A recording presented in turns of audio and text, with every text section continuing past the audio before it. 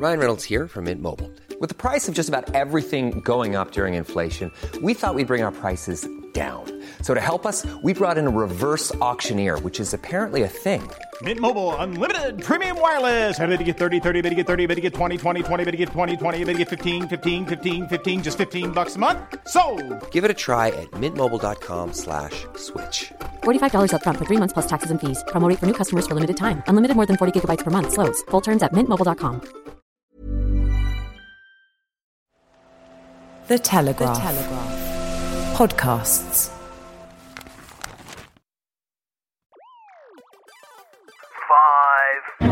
Is Boris Johnson a low-tax, small-state Tory, or is Boris Johnson a high-tax, Gordon Brown-style politician? There is a battle on for the soul of the Conservative Party, for sure. It's become impossible to say that you've done Brexit if you've abandoned the 6 counties of Northern Ireland, which is part of the United Kingdom. It's completely out of order that the EU is messing with Northern Ireland. They're messing with the Good Friday Agreement. We have liftoff. And welcome once again to Planet Normal, the Telegraph podcast with me, Liam Halligan, and ordinarily Alison Pearson. But my co-pilot's on a week off, so I'm delighted to be joined by a good friend of the podcast and previous standing co-pilot, Baroness Claire Fox. Great to have you with us, Claire, on the rocket of right thinking. Great to be back. When you're discussing the 70s, I hope that's no comment on my age. Now, the UK's cost of living crisis is biting, with millions of households struggling to afford the basics as food and fuel prices spiral. Amidst high inflation, new figures show the UK economy shrank in April as well as March. With prices rising faster than wages, consumer spending power is waning. So many firms across a variety of sectors, faced with rising costs themselves, are producing and investing less, pushing the UK towards recession.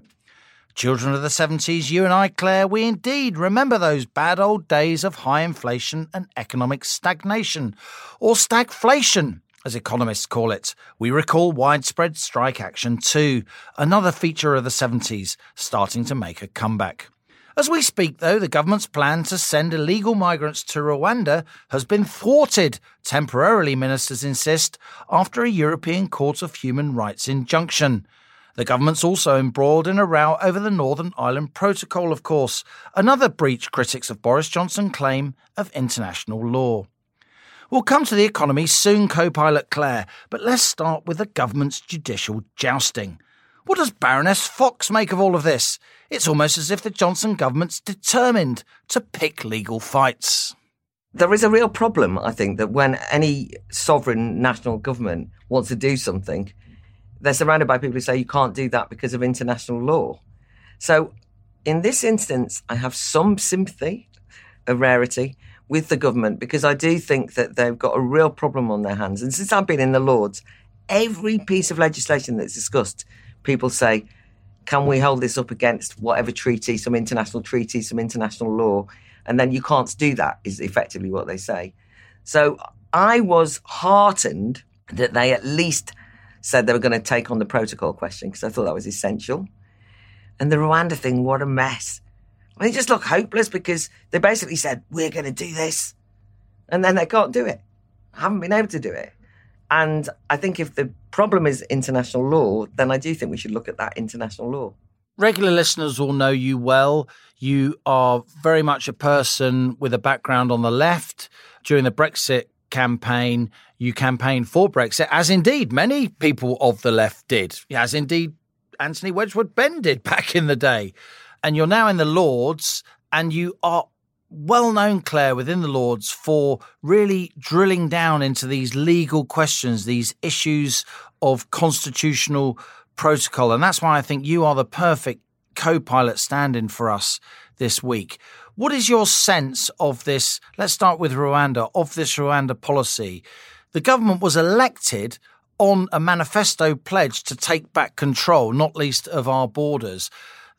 Boris Johnson's 80-seat landslide in December 2019 was above all about implementing that referendum result from 2016. Surely, if the elected chamber has a majority based on that manifesto pledge. The upper house, the Lords, which many present as an ermine-clad chamber of Remain, they cannot stop that, can they? Well, that's exactly the problem that we've got. I actually don't like the Rwanda scheme. You know, it's not to my taste at all. I'd probably be much more liberal about immigration in general, although I think that one of the things that we've got into a mess on is that we're not allowed to talk about immigration. We now have to describe everybody as a refugee. And if you don't, you kind of fall foul of the right, the great and the good. But a government says we're going to take control of the borders by doing the Rwanda scheme. So what that I don't like it? But the idea that then you can sort of have this external body of law that's used to stop it. And when we were discussing the Nationality and Borders Bill in the House of Lords, people kept referring to the 1953 Refugee Convention as though it was like a God-given rule that you could never breach. So the idea that we should update the law, or that, I mean, I actually think the Bill of Rights that they're bringing in is well worth looking at. I mean, you can't just keep saying human rights law, human rights law, human rights law. A sovereign government has to do this. So the problem the Tories have got is they do look ineffectual in the face of that international law. Will they have the courage to take it on? Whole different question, isn't it? I'm just not sure. Ineffectual is one way to describe it. I'd agree with that. They also look, in the eyes of mainstream broadcasters, and as you say, the great and the good, they look cold-hearted. They look barbaric. It's interesting that while you don't support the policy personally, you do think it's wrong that the policy of an elected government with a very clear manifesto is being stopped by a sort of supranational body. It's one thing if the electorate stops something, but it's another thing to be told that even if the electorate wants something, or a democratically elected government demands something and a piece of legislation is passed, it can't happen. You know, that's what Brexit was about. Being told that you had no control over your laws, that there is no alternative. So you can understand people's frustration. On the heartless thing, you know, we've had members of the House of Lords, indeed the bishops, have all come out and said it goes against the Justin Welby, no less. Yeah, but I mean, all of the bishops in the Lords signed a letter saying that this was ungodly. The words, you know, people are describing it as fascist, comparing it to sending people to the camps in Nazi Germany, all sorts of over-the-top stuff. I object to the Rwanda deal because I think it's impractical. I also think it's outsourcing. And I want an honest discussion about economic migration rather than this fudge on refugees. But what I really object to is being told that you can't discuss this without being considered to be a fascist, and that you can't do it because of an international law that's used in an absolutely rigid way that stops a democratically elected government doing what it's mandated to do by the voters. That's why I highlighted at the top of the show, perhaps it is that Boris Johnson is bringing these legal fights onto himself, just like Dominic Cummings wanting to have a huge battle with Parliament, battle with the Remainers, battle with John Bercow in order to galvanise a lot of the country to get their heckles up, if you like, precisely because they were being told they couldn't do something. A democratically elected government, even if they disagreed with it, was being stopped by a bunch of unelected judges. Yeah, so quite a lot of my colleagues and friends have this view. They actually think it's quite conspiratorial, but they sort of see it as a way of them kind of upping the stakes to the point of culture war. You have to choose what side you're on, all the rest of it. Possibly that's true. I think it's over Machiavellian for me. You mentioned Dominic Cummings. I mean, they haven't got a Dominic Cummings. The point is, I don't think they'd have thought it through. I do think they wanted that plane to go to Rwanda yesterday, right? They didn't. They weren't able to send it. So they actually, therefore, look powerless in the face of something. I think it's slightly different with the Northern Irish Protocol because I do think that's a situation where, because Boris has been weakened somewhat in terms of the support of people in the Tory party itself, amongst the parliamentary Tory party after the vote, it has given some grist to the harder core Brexit people who say you've really got to do Brexit now. The ERG circling. The again, ERG circling. I mean, I do think, you know... European Research Group. Yeah, we made him, they say. And they're not wrong, are they? They're not wrong. And also, as it happens, the Brexit Party vote in that European elections was what gave the basis for Boris Johnson to become the leader. And he promised that he'd get Brexit done. Everybody knew the fishery deal was rubbish when the deal came through. And there was real problems with the Northern Irish Protocol, but kind of you gritted your teeth because you were frightened you weren't going to get over the line. And I remember that dilemma that myself. the Remain Commons was going to completely stop it. David Frost has spoken very much on this, that he knew that this was a weakness, but they felt they could get around it. But what has happened subsequently is the EU has been completely intransigent on Northern Ireland. I don't want to rehearse all that. But therefore, I do feel in that sense, they are saying, bring it on, let's have the fight. And, people have described it, commentators, and I've got some sympathy with this, as the third big Brexit battle. First there was a referendum, then there was the stop the referendum being overturned battle, and now there's this one. But even in the last couple of days, I've noticed that Boris Johnson started saying, we don't want to look like we're having a big fight. You think, well, really don't bring this legislation through then. So I think he really would rather avoid this, but he won't retain the loyalty of a lot of cabinet members, I think, unless he really pushes this through. Because it's become impossible to say that you've done Brexit if you've abandoned the 6 counties of Northern Ireland, which is part of the United Kingdom. And even for those of us who think a United Ireland might be a good idea one day, in 2016, when that referendum happened, the United Kingdom included the 6 counties. You can't just have people going, we didn't vote for it. People are basically saying that Northern Ireland should stay in the EU under the rule of the European Court of Justice, and that's not on. I think what's at stake here, Claire, both with these legal issues that we're discussing up top and the broader question of the economy, does he cut taxes to stimulate the economy or does he borrow, print and spend more, is a real battle for the identity of the Conservative Party. Is he a red meat Thatcherite? Or is he, as I suggested last week, going to serve up a kind of policy vegan sausage? Does he want to impress Jeremy Hunt or does he want to impress John Redwood? And I think for the most part, the Tory voters out there, they're much more interested in a low tax, small state Conservative Party to counter the Labour Party than they are in Labour-like Conservatives. But let's just stick with this Northern Ireland thing. You say, and I understand why, because you talk about it endlessly and with some expertise, you don't want to rehearse all the arguments about EU intransigence and so on.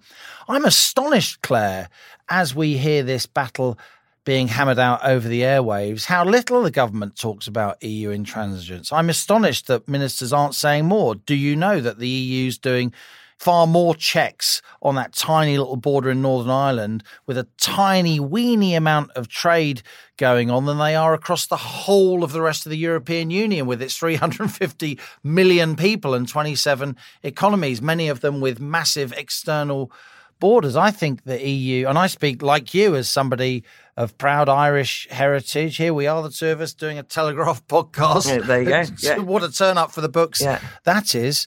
But, like you, I think it's completely out of order that the EU is messing with Northern Ireland. They're messing with forces that they don't even understand. They are messing with the Good Friday Agreement. And I don't think the government's articulated these EU sort of guerrilla tactics nearly enough. And I certainly don't think mainstream broadcasters understand them. Well, actually, I think a lot of mainstream broadcasters tell you the story through the eyes of the EU. I mean, that's constantly amazes me that they kind of get away with that in a way. And you'd think that everybody in the UK side, in terms of the British government, couldn't be bothered to turn up at negotiations, were ill prepared. It's just not true. I mean, there's been loads and loads and loads of very high level, serious meetings while David Frost was there, but since he's gone as well, it's kind of been going on. I think Liz Truss has worked really, really hard on this. They've actually done everything. If you want, from my point of view, I think they've gone too far in bending the sticks. The EU just unbendable on this. And they're unbendable because they just say, it's our rules, we'll dictate, that's it.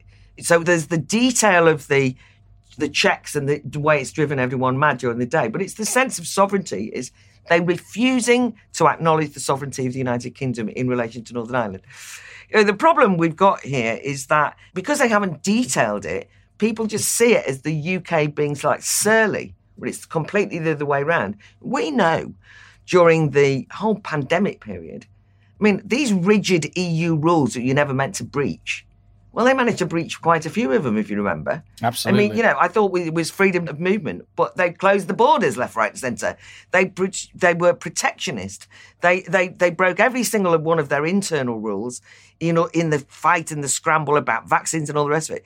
But they're intransigent when it comes to the UK and Brexit, because we know why. Because they want to give us a kicking. Absolutely. And the madness of major UK supermarkets that don't have outlets in the Republic of Ireland, but do have outlets in Northern Ireland. They fill trucks full of goods that are priced in pounds with their logos on that are bound for their Northern Ireland outlets, and they have to go through massive border checks. They're not going to drive down to Monaghan and Cavan and start selling sausages in a lay-by, sausages that are priced up in pounds. It's complete madness. And one thing that I hesitate to mention, Claire, but I will, partly because it's you here. You and I, we are proud Brits, but we also have many loved ones and close blood relatives in the Republic of Ireland. Our people, my closest relatives have benefited over many years, over generations, from the common travel area, from the fact that they could come from Ireland to the UK, a much, much bigger economy, and make good and work and live and be broadly accepted.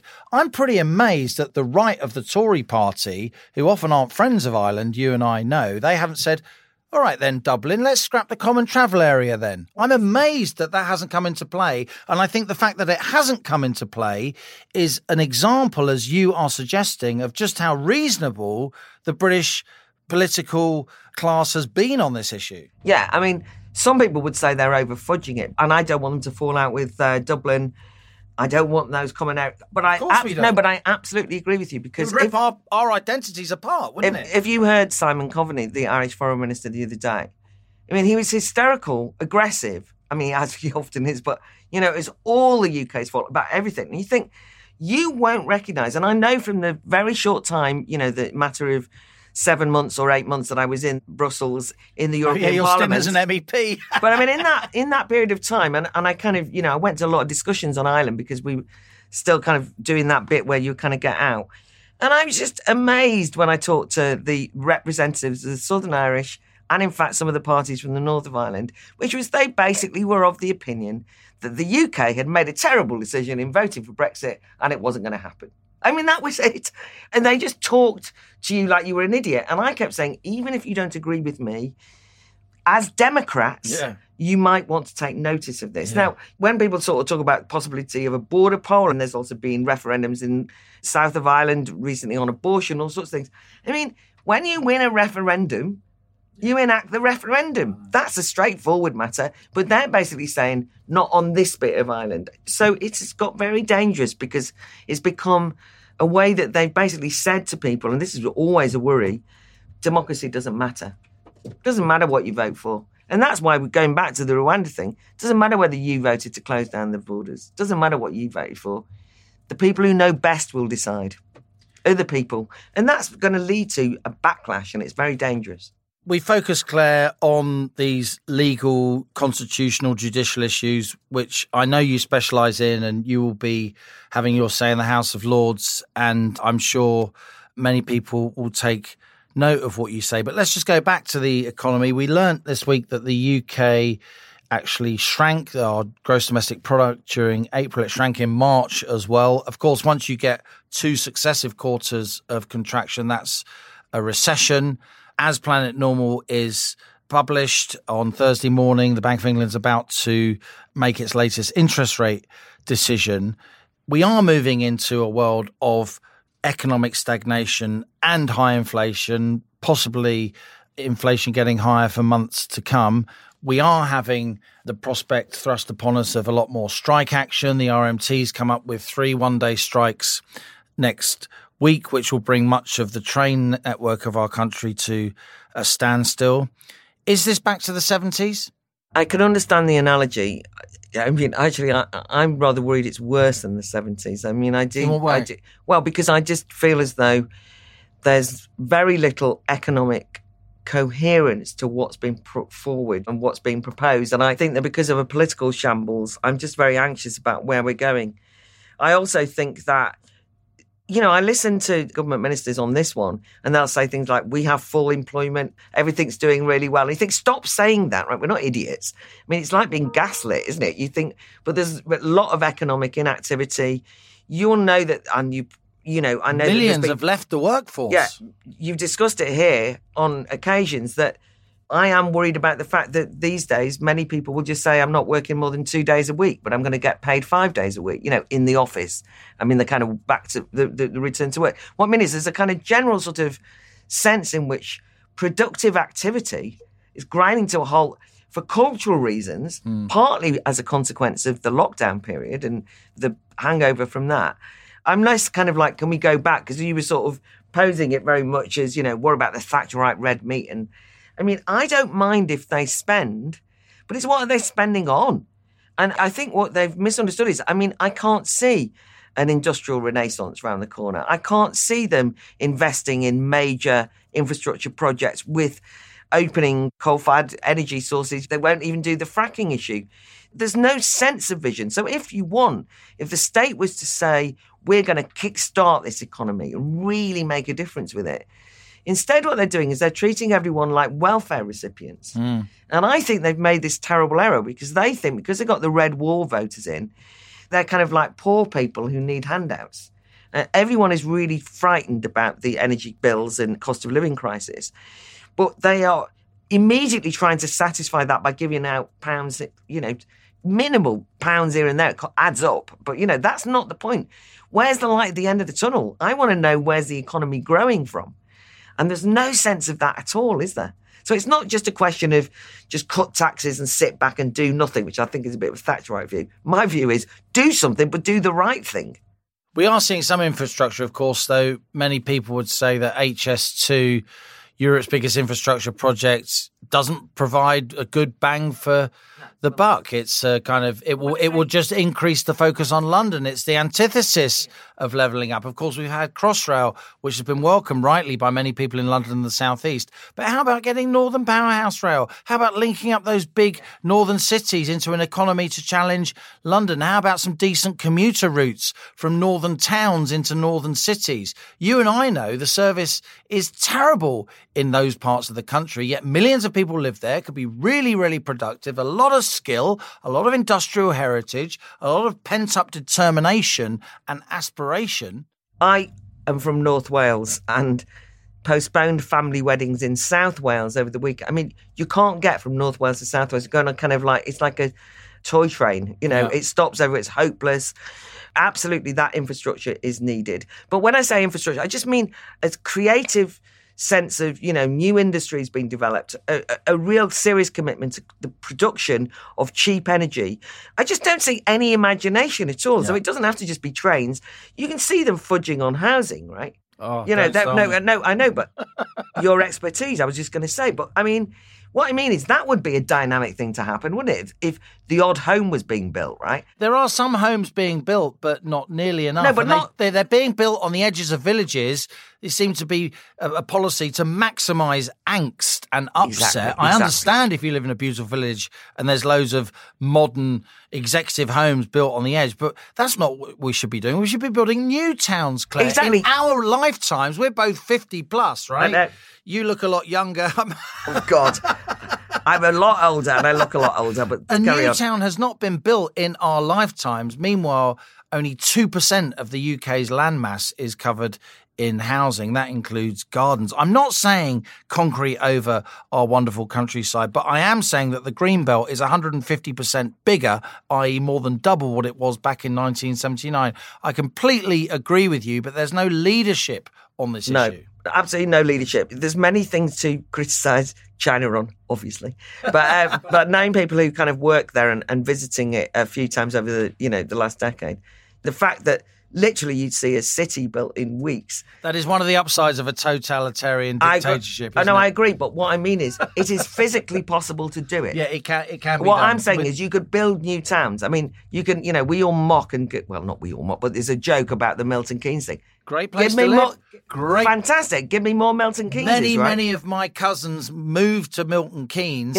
and out of slums in London and had a great life. Yeah, because surveys show it's a place where people are happy. More companies are created per head in Milton Keynes than any other part of the UK. But the fact that it's just so unique, you just haven't got anything else. That's and as you say, when people say more houses should be built, even when the government tentatively say we're going to build more houses, as you rightly point out, because of a lack of imagination, a lack of leadership, it does mean that you're kind of wrecking little local beautiful villages, right? You don't need to do that. Shoehorning in houses where they shouldn't be. You should be building brand new communities with new infrastructure. And that's what I meant about infrastructure. A bit of creativity like that. But also new industries. But there is a battle, isn't there, Claire? Is Boris Johnson going to be a low-tax, small-state Tory, or is Boris Johnson going to be a high-tax, Gordon Brown-style politician? It's incredible that we got this far into his premiership and we still don't know. We still don't know because it's entirely pragmatic at all times, and I don't even think it's ideological. When you say small state, as I say, I wouldn't mind if it was big state with purpose. But big state when it's just big nanny state and purposeless. And that's where I get confused. So there could be Johnsonianism. You could say, I'm neither. I'm something new. Yeah. But what we've got now is the worst of all worlds, which is we don't really know what it is and it's not being effective. And there is genuinely no vision. I mean, I read the Levelling Up. I mean, you do read these things and think, I'm almost like looking for some hope. Because as much as I don't like the government, I do want the government that runs the country that I live in to resolve the fact that after 2 years of lockdown, for example, and to bring about some change that we can see palpably in relation to Brexit, taking advantage of the newfound power that they have to make decisions, that something would strike me as really giving me some hope that the society we're moving into will be better. I'm sad to say I don't feel that.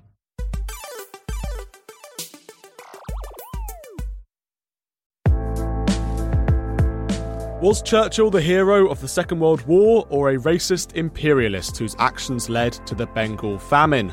Should his statue be protected or pulled down?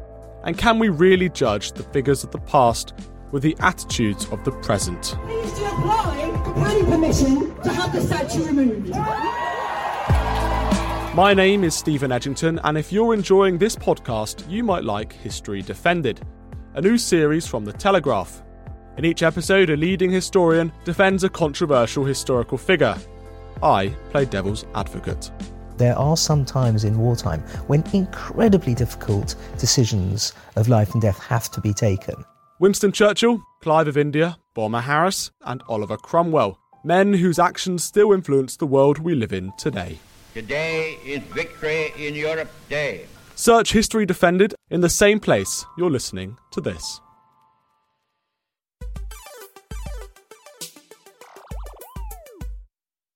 Helen Thomas is the co-founder and CEO of Blonde Money, a financial consultancy that takes its name from her striking mane of blonde hair. Hailing from Blackpool via Christchurch, Oxford, she has 20 years of experience in banking, fund management and politics. A former advisor to George Osborne, Helen holds a CFA, having aced those notoriously difficult chartered financial analyst exams. After a stint as a currency trader, she set up Blonde Money to bridge the often yawning lack of understanding between the wacky world of politics and financial markets. Our conversation began on the subject of economic media doom and gloom. Yeah, it is doom and gloom, and we must always remember that we do have a bit of a habit in Britain of falling into that pessimism trap, don't we? We do get very stuck in doom and gloom.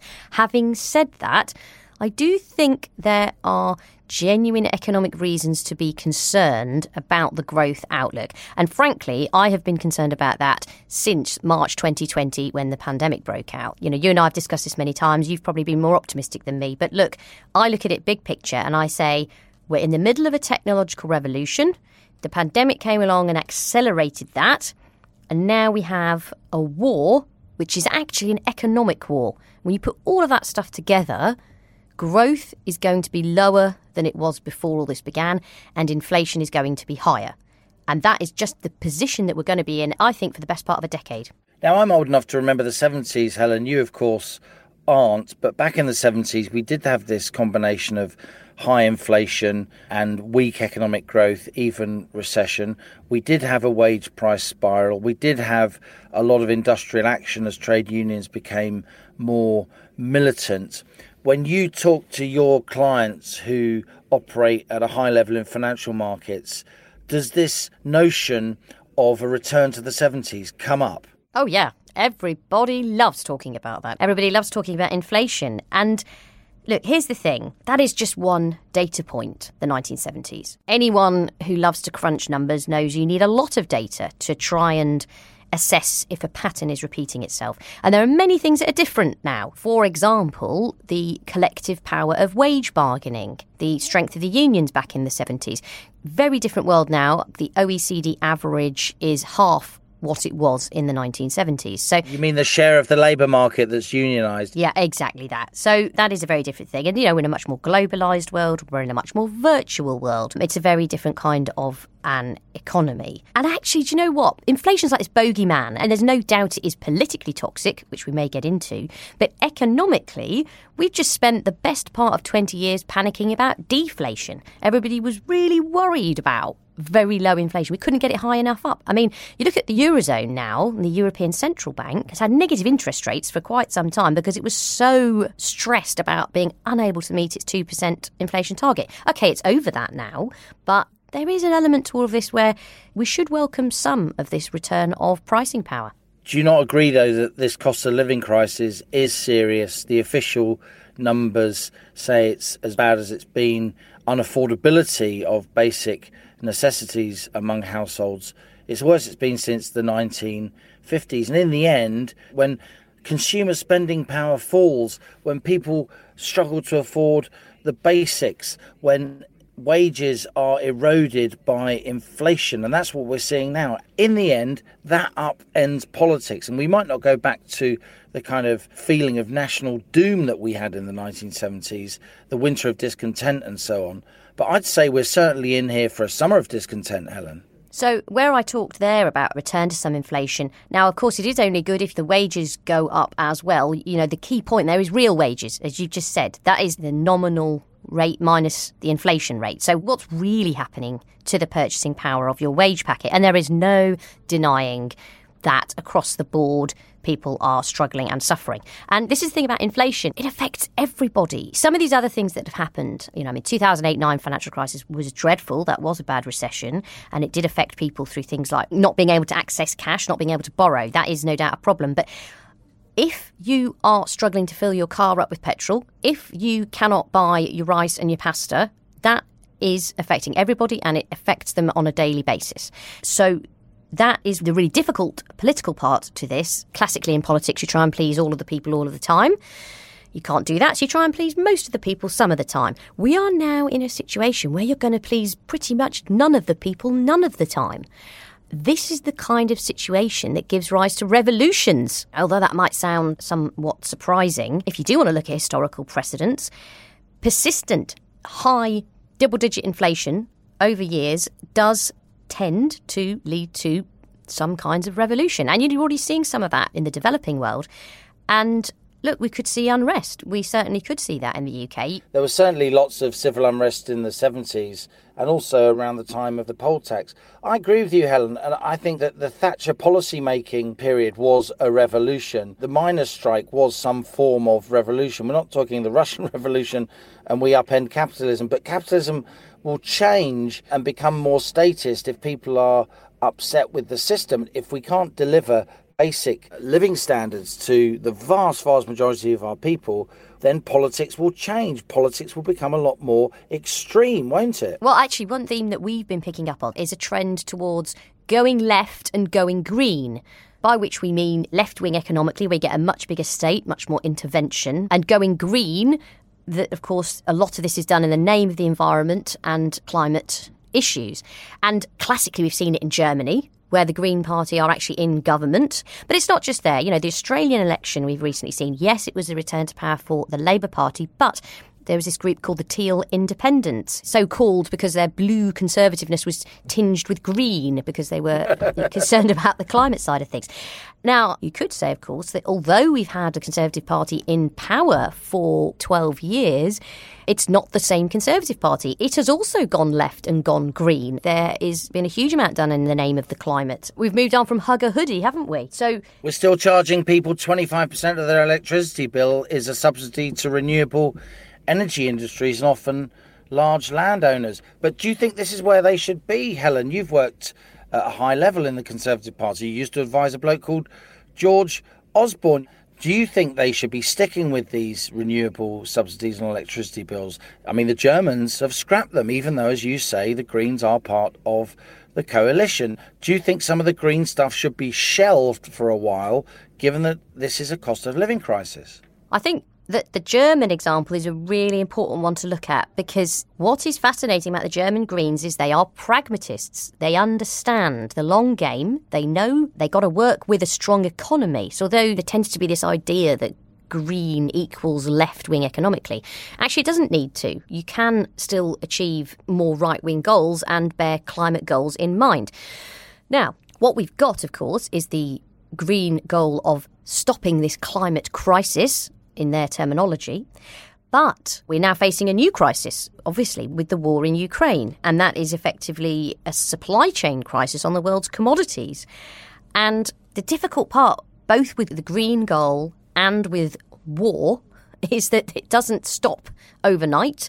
These are long-term changes, and you can't just restructure an economy overnight. You can start to make changes, though. I mean, Liam, you often have farmers on your show on GB News, which I think is great to hear from the people on the front line who are doing this work in Britain. And they talk about very specific measures you could take that would, for example, mean that their fields could be redeployed rather than wildflowers for farming of food that we need, which is now difficult to get to because of the blockade in Ukraine. So there are changes you can make, and the way to do that is government has to prioritise. Government can say, yes, we do still care about the climate emergency, but this now, securing our food supply, is a greater concern. Therefore, we're going to shift the tax. So that is what we need a government to be doing. As you look across the piece of financial markets, that's what you do most days. How concerned are you? We've seen some pretty big drops on Wall Street in recent days and weeks. We've seen some pretty big drops on the FTSE 100, the London-based index of leading shares. We've seen the pound lose quite a lot of ground. That feeds into our inflation, of course. It makes our imports more expensive. Do you worry that after years and years and years of quantitative easing, central bank money printing, financial markets are kind of bloated, pumped up?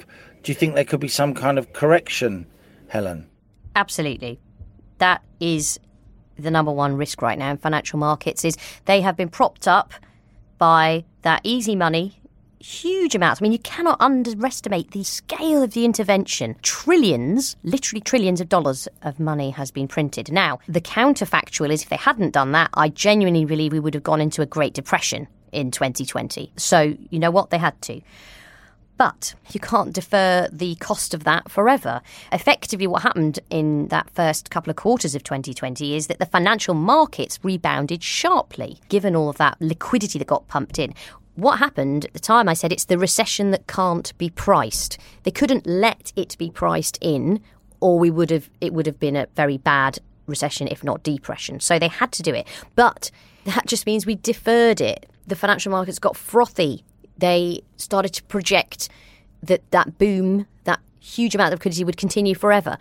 And now that, of course, the central banks have to pull back, they're trying to act on inflation expectations, the liquidity is coming out. What's that classic quote about when the tide rolls back out again, you see who's been swimming without their bathing suits? That is where we're up to. And therefore, I expect financial markets to be a lot wobblier ahead as that liquidity tide goes out. There is always the day of reckoning, but I don't think the big crash is coming just yet.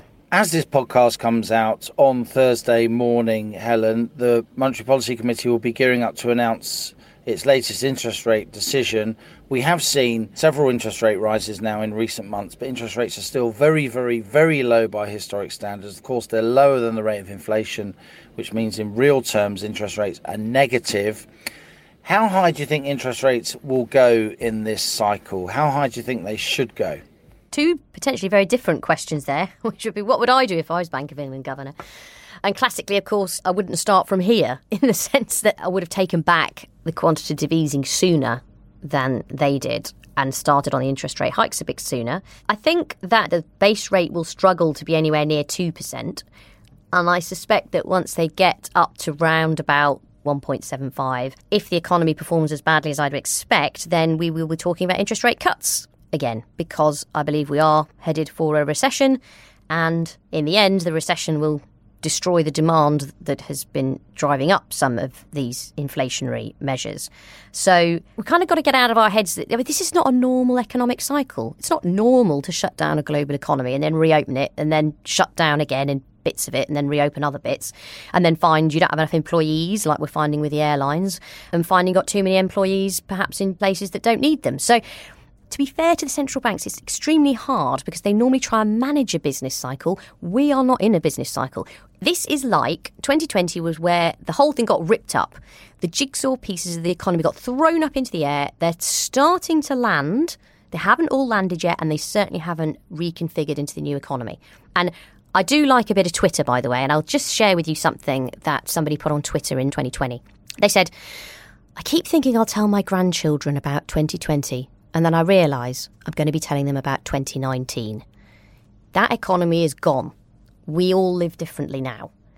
And that means it's just not a normal economic cycle. Yeah, that is interesting. I do think that we are starting to realise the extent to which lockdown has had massive long-term, life-changing implications. I'm talking about things like work practices, the way we use property, the way that we think about transportation, the way we think about town planning. I agree with you, Helen. We're only really just beginning to get our arms around that. I just wanted to talk briefly a little bit about you. You hail from Blackpool originally. You're a proud northern woman. You got yourself to Christchurch College, Oxford, no less. You've worked at the top of the Conservative Party. You've built your own business. You named it bravely Blonde Money after your own fantastic Barnet, if I may say so. What is it about you and your background that's led you to have this really pretty punchy, trailblazing career? And I know there's a lot more to come. Yeah. Oh, goodness me, Liam. If you were sat next to me, you'd see I'm blushing. That was incredibly kind of you. Look, I'm fascinated by financial markets. Probably makes me a bit of a weird geek. And I'm also fascinated by politics. I thought back in the day I'd become Prime Minister. That was the plan. Might be a vacancy soon, I suppose.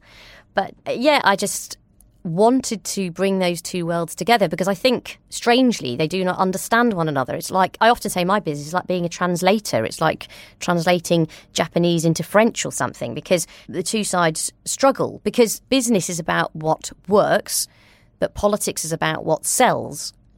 And those two drivers can often be extremely different and can cause a lot of misunderstanding. And having worked in both politics and in the city, I just thought, yeah, I'm going to throw this all together into a research consultancy. And I can only hope that the world of politics does embrace the opportunity that's coming. You know, we've talked a lot on this podcast here about difficulties and challenges, and there's no doubt that people are facing that day to day. But big economic dislocations cause big political realignments. And there are moments where that revolution I talked about can be for better things, can move us into a better world. So I hope that our political leaders will take and embrace that challenge and turn it into an opportunity. So, having advised George Osborne in the past, what would be your advice now to Rishi Sunak, indeed to Boris Johnson? How can the Conservative Party, which you've supported in the past, take advantage of this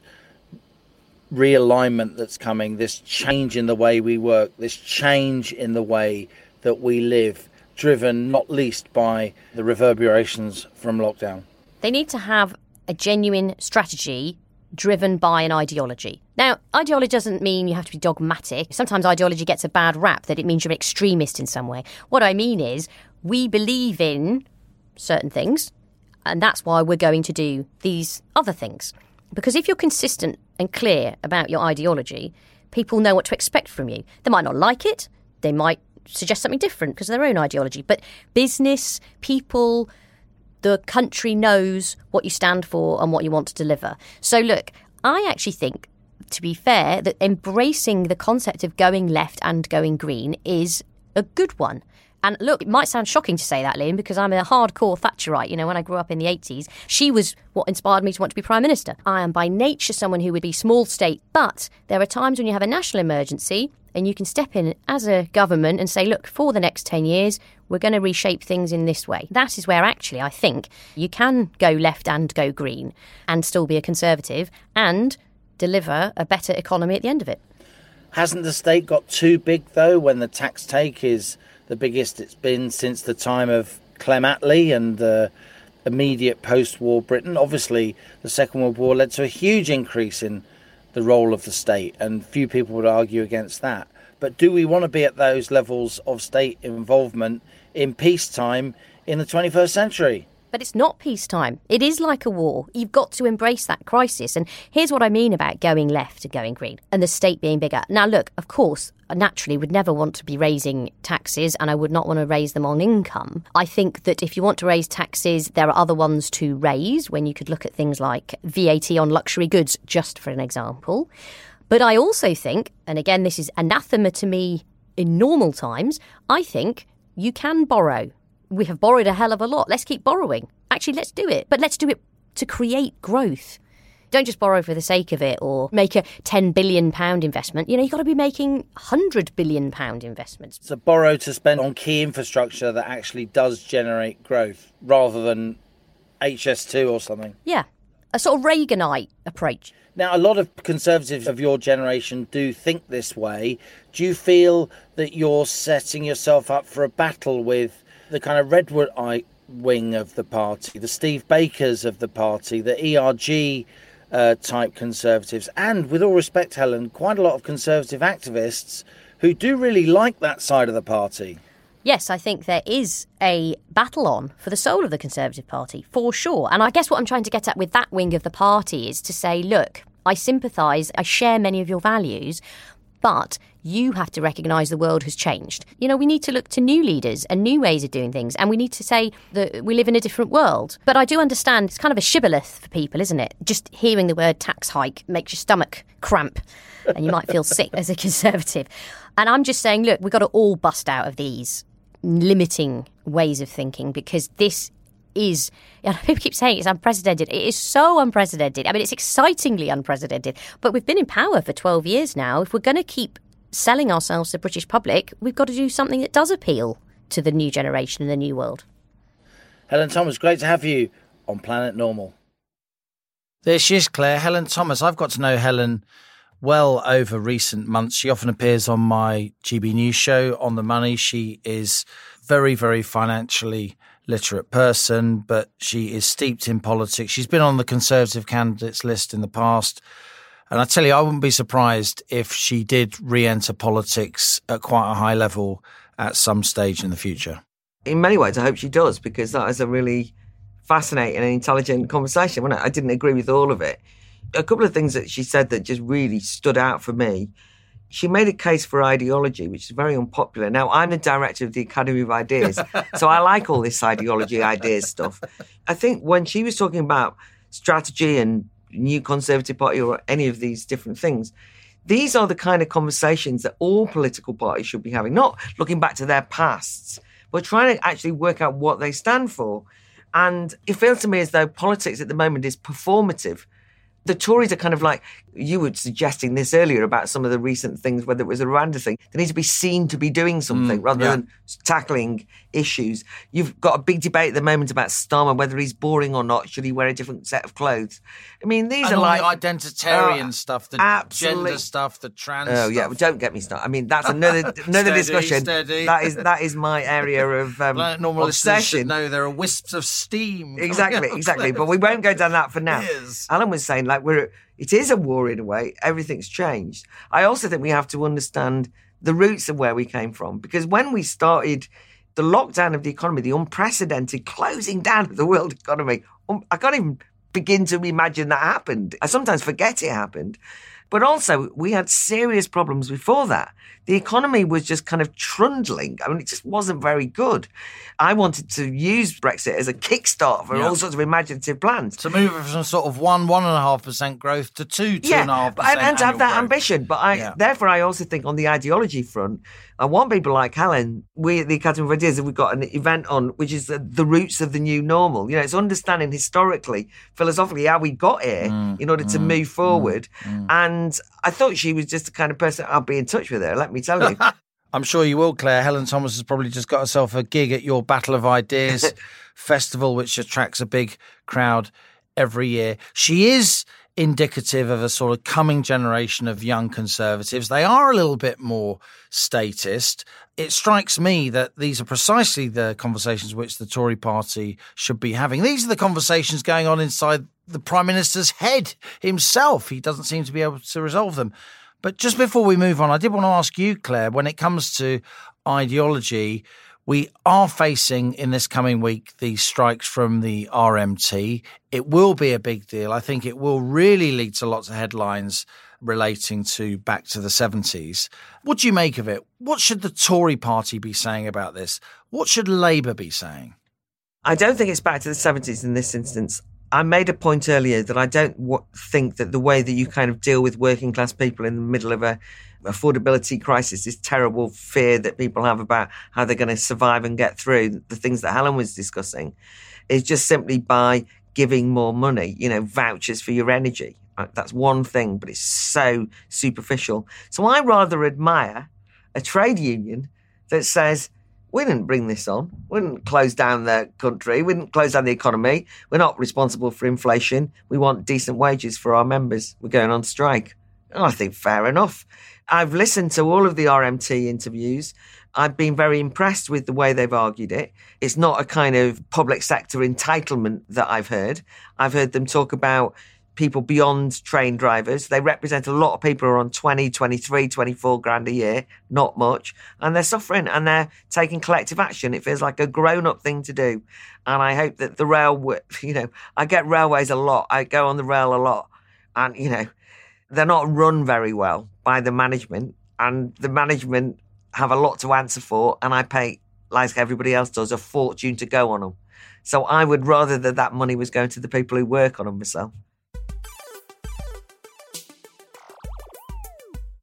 So finally, as ever here on Planet Normal, our listener emails. Keep them coming, your wonderful messages. We love reading them and learn so much from you, our Planet Normal citizens. Here's Rob, a lifelong Tory voter. Boris has all the characteristics of an overprivileged schoolboy, writes Rob, who left to his own devices would struggle to do his own bootlaces up. I certainly wouldn't let him anywhere near a bonfire on his own. Whitehall's lazy, inefficient and ineffective, and the NHS is nothing short of a disgraceful black hole. The significant opportunities of Brexit are being wasted and the tax take is nothing short of insulting. Doesn't feel like a Conservative government to me. Difficult times, yes, but the Tories have been in power for many years.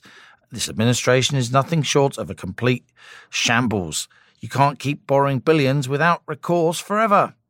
For all of his very many ills, at least Dominic Cummings recognised that the trough needed turning over. Sadly, he just didn't have the personality nor diplomacy required to see much needed changes through. But now there's no one, no grit in the ointment. I don't like being lied to, having irrational restrictions placed on my freedoms, nor being treated like a fool.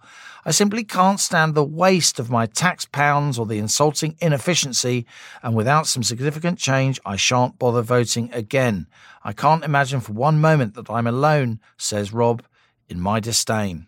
Brendan writes, Dear Liam and Alison, as a regular listener, I normally just about agree with every word spoken on Planet Normal.